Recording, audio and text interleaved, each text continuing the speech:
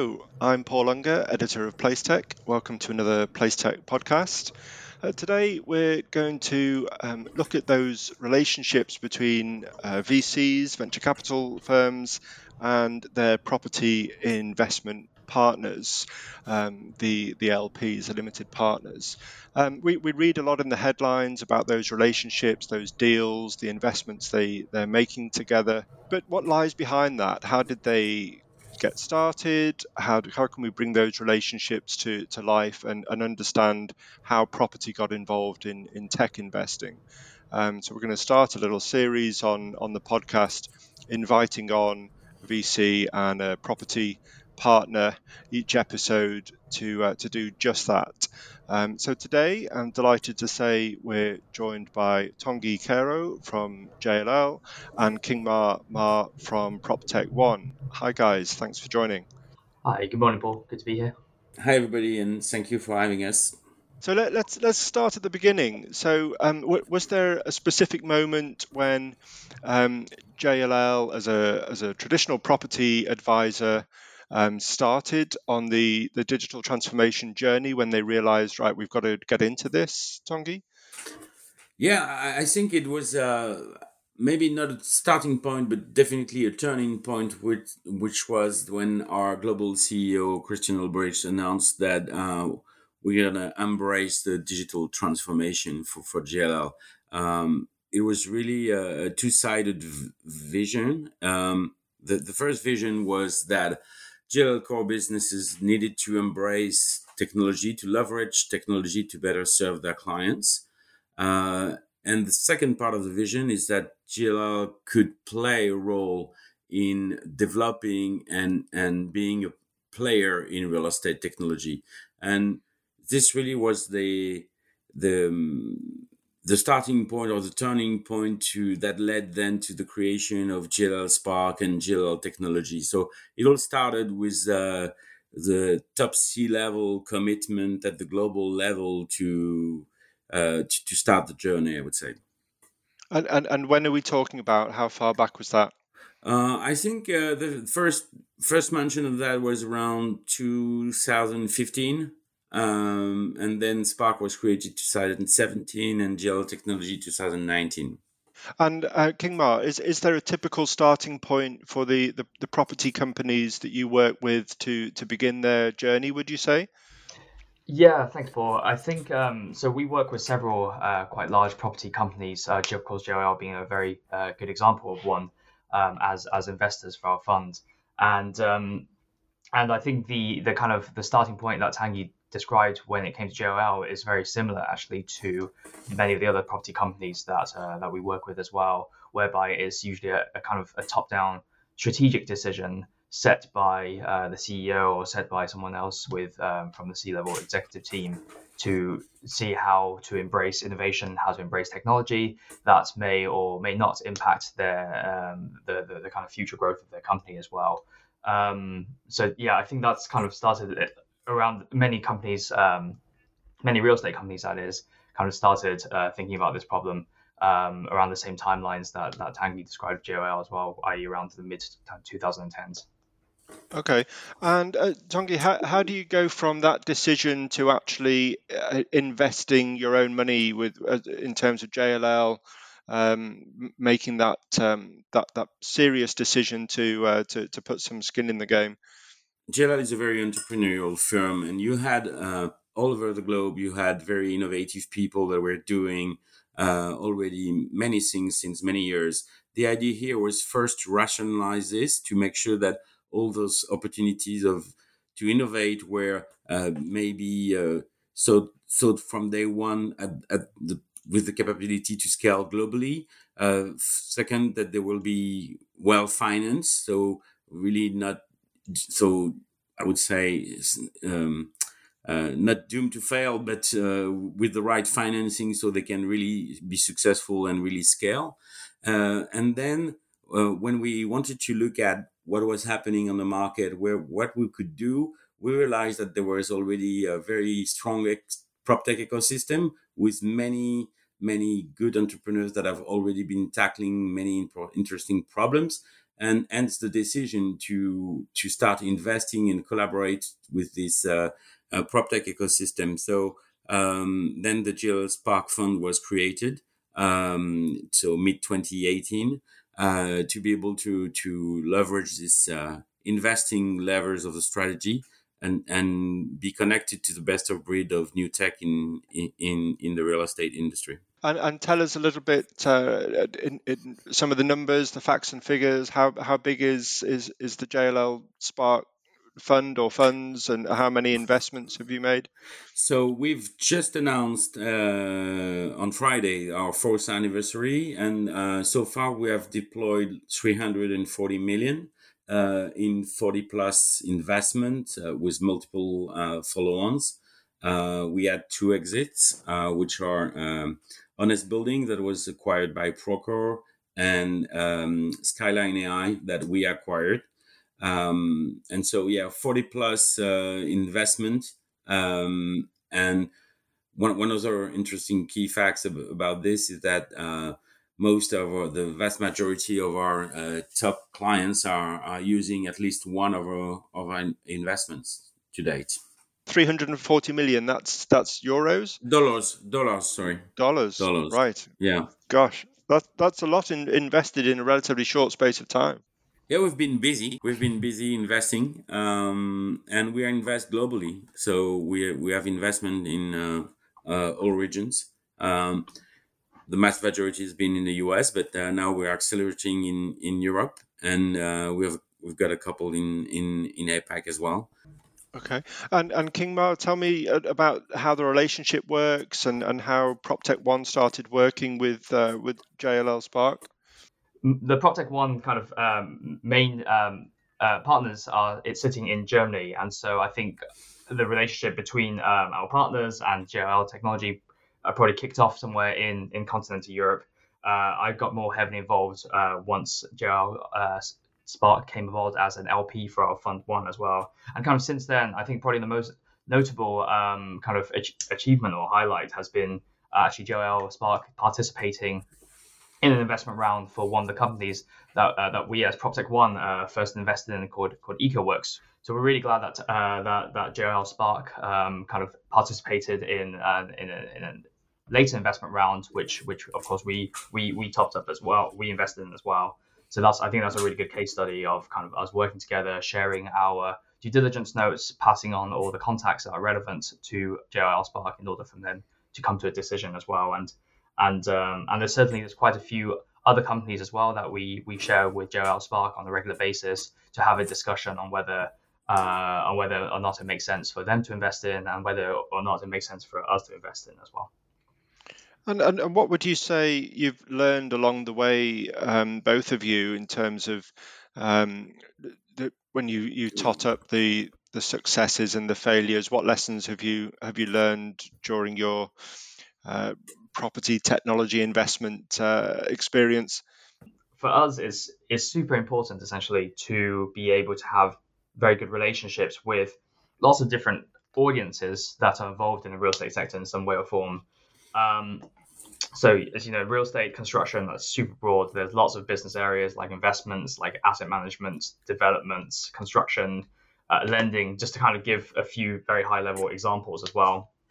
And the same is true in PropTech as well. The terminology, the definition is quite loosely defined, as any technology that impacts the built world. And so any of those areas that I just listed and many more, which I didn't, if there's a technology that improves the efficiency of getting those jobs done, that enables whatever the provider is to build a very successful business, is a very relevant investment opportunity for us.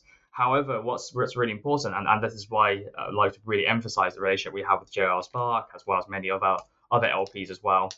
It's very important for us to have regular touch points with these companies so that we can get a better understanding of, firstly, what's the kind of state of play when it comes to technology, especially digitalization technologies, I would say, that they see or they, in fact, might use as well. So many startups come to us, on a very regular basis saying, we're building, let's say, the next digital platform to facilitate transactions, or to facilitate the closing process of a real estate deal, or to, I don't know, to help property managers or asset managers see all their assets in kind of one screen and aggregate and collect a lot of information, relevant to those assets as well. Wonderful, thank you. And Tanguy, any lessons learned over the last couple of years? Yeah, I think I will start with saying that innovation in real estate is not an easy game. And main reason is, and Kigma said it just earlier, said there are many players involved, owners, tenants, operators, and they all have different agendas, and they all have different priorities. So to align those players and make sure that innovation can be deployed, new technology can be deployed at scale. It's not an easy game, and so that's why I believe it. You have seen maybe more progress on the new build than you have seen on the existing stock, and the biggest challenge is on the existing stock. So not an easy game. This is for I would say not good news, but I think the also better news is that I think that the industry is reaching a kind of maturity. And compared to where we were in 2019, 17, when I started working with the PropTech ecosystem, is that at many of our clients level we have no people that are able to engage with startups, with new technology, that are able to pilot them, that are able to deploy them and to scale them if the pilot is successful. So we are maybe in a place where we're going to enter the early majority adoption. At least in the most mature markets like London or big US or big European cities. So yeah, we were slowly getting there, but sales cycles are still so very long. But at least there is there is new skill in the industry that are really tackling this problem. So I'm kind of optimistic. The only thing I would say is that this is true for really the true driver or technology adoption, and there is really a big difference. And in the new economic context, we're going to see an even bigger difference between what is a must-have, like tackling sustainability, the future of work, or being able to master your cost or to improve your bottom line. So this will be the main driver that I must have. For the rest, I think the rest will suffer, but I can clearly see a good path for the three main drivers. And that's because of some of the headwinds, the negative forces that are coming in the economy from the runaway inflation that we've got, and some of the supply chain issues, the war in Ukraine, etc. Yeah, the environment has changed. The VC world has changed. So the financing for the startups is really in a different place compared to where it was 6 months ago. And we really advise our portfolio company, as any startup, to really pilot their runway, so they have an extended runway, maybe for 24 months now. And it's because of all of this. So we are in a more difficult place now due to the economic uncertainties. But I think on the core of what the real estate industry has to perform, we will still see ongoing adoption of technology. Another example on sustainability is that it will be fueled by regulation. So people will have to embrace new regulation or to comply to new regulation, and you won't be able to do it at scale and to do it on time if you don't leverage technology. I think when Kigma mentioned EcoWorks earlier, when we looked at the current rate of energy retrofit, I think it would take 500 years to tackle even like Germany only. So we will need new technology to be able to comply with the new regulations that are coming our way. Yeah, absolutely. The carrot and the stick with the regulation is fascinating to watch how that's unfolding and how some of the institutions are responding and getting themselves in order. You mentioned there, Tanguy, at the start of the last answer about how real estate companies organize themselves and having the right people to spot opportunities when it comes to tech. Talk to us about JLL itself and some of the processes within a large organization like that. How do you manage the innovation? How is it? What's the sort of corporate structure and approach to this challenge? So we have created in 2019 JLL Technologies, which is the business unit that regroups all the technology at JLL, the one serving the core business and the one developing new technology products or solutions. And within that group, we've got several teams that are, as I was saying, leveraging the various strategic levers that we have. So some are building products, some are in charge of partnerships, some are looking for acquisition. We've recently made some acquisition of the acquisition of Building Engines and Hunk on the property management field. And we've got Spark that is managing the investment. Part of the things we are trying to do is also to educate and to collaborate and to educate our colleagues on what's available out there, what the benefits for them of using the new technology. And you've got, like I believe in every organization, you've got people that are really super happy and super early adopters and are really happy to engage. And you've got people that are just waiting to see if it really works. So it's it's a change in the mindset, it's a change in the culture. So you can really make the change happen. Okay, and finally, a question to each of you.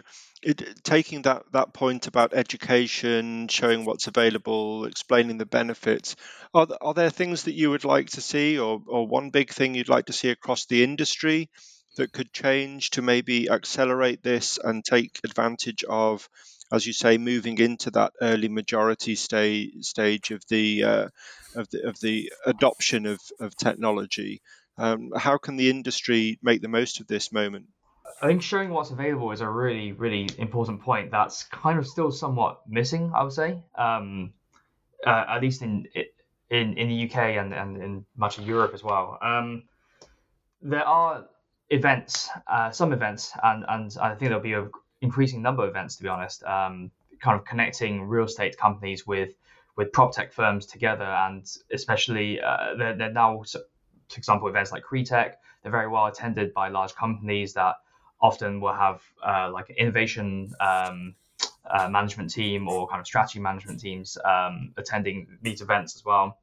However, I think the format of these events could certainly be broadened out as well. I think when I speak to, let's say, the audiences that are relevant for PropTech in the UK, these include founder events, so lots of startup events, often happening in like quite a trendy co-working space or bar somewhere in London, or a university campus. And there's lots of real estate events as well, often taking place in quite a high-end location, let's say somewhere along the West End or somewhere in Chelsea.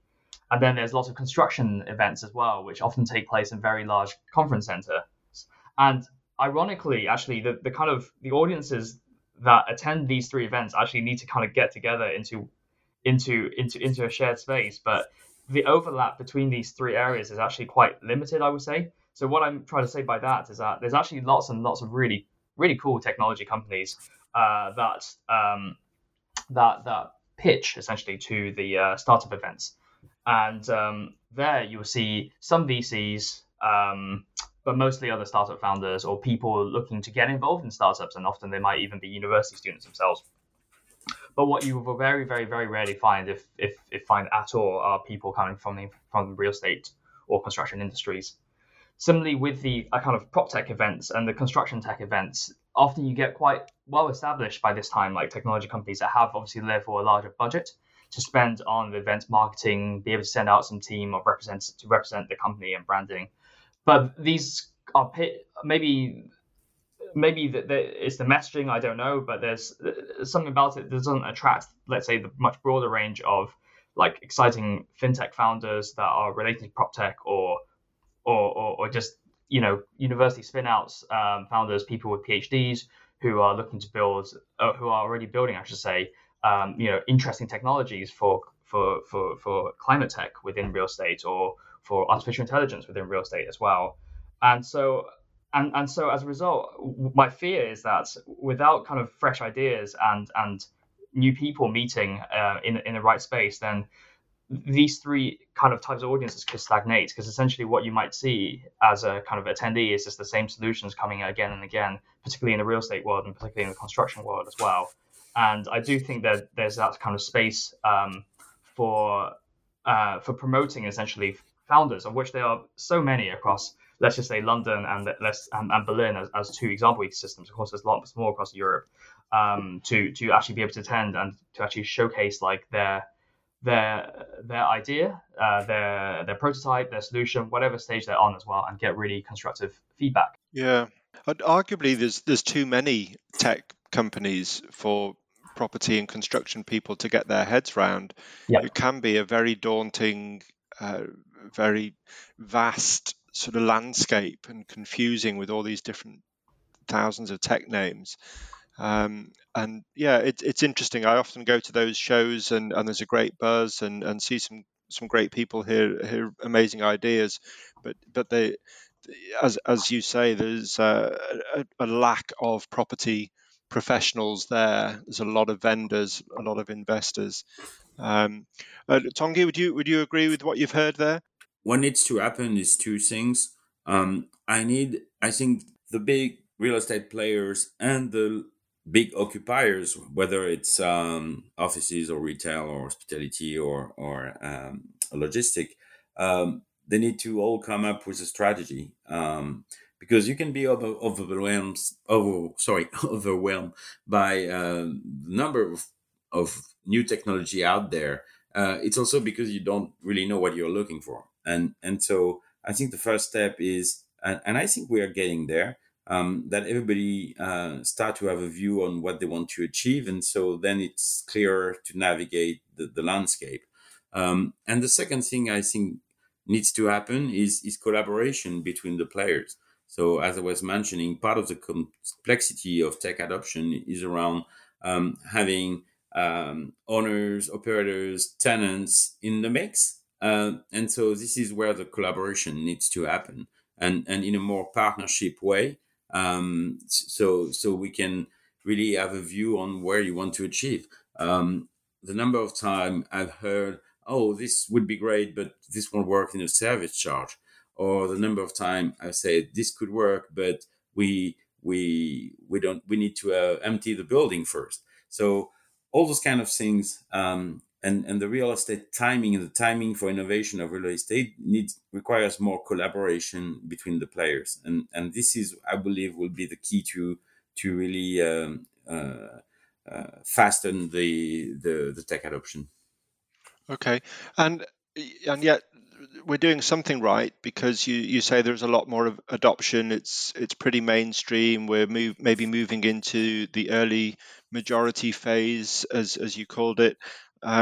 So where is that adoption coming from? If it's not from property attending the shows, etc., and or seeing enough founders showcased, as you've both said, where is the adoption coming from, do you think, Tongi? Well, there are many players that are promoting new technology to the real estate players. So you've got VCs, as King Man says, he's got a lot of connection with his LPs, and what he's doing is helping vetting what is a solution, if the solution is robust, if the solution is really solving the pain point and will have the ROI they claim they will have.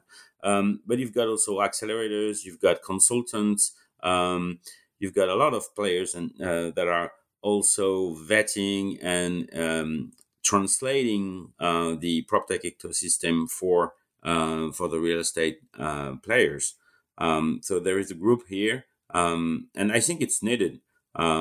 Because we mentioned that skills were super important to be able to embrace new technology, and sometimes you don't have the time, or real estate players cannot completely bring in-house enough skilled people, so they need to rely on consultant, on supplier that can help them. You can't completely outsource innovation. I think it's impossible. You need internal people to translate, but you can clearly leverage suppliers out there that are here to help you in your journey. Yeah, absolutely. And that translation, the showcasing, showing what's available, the benefits, and hopefully something that the media and people like ourselves at Placetech have a role to do as well. And we've been doing that for several years. And I think the property stories now are emerging, that people maybe have more confidence to share what they're doing. And maybe it all felt a bit too risky and experimental a few years ago. And they needed time to see the data, to see the results.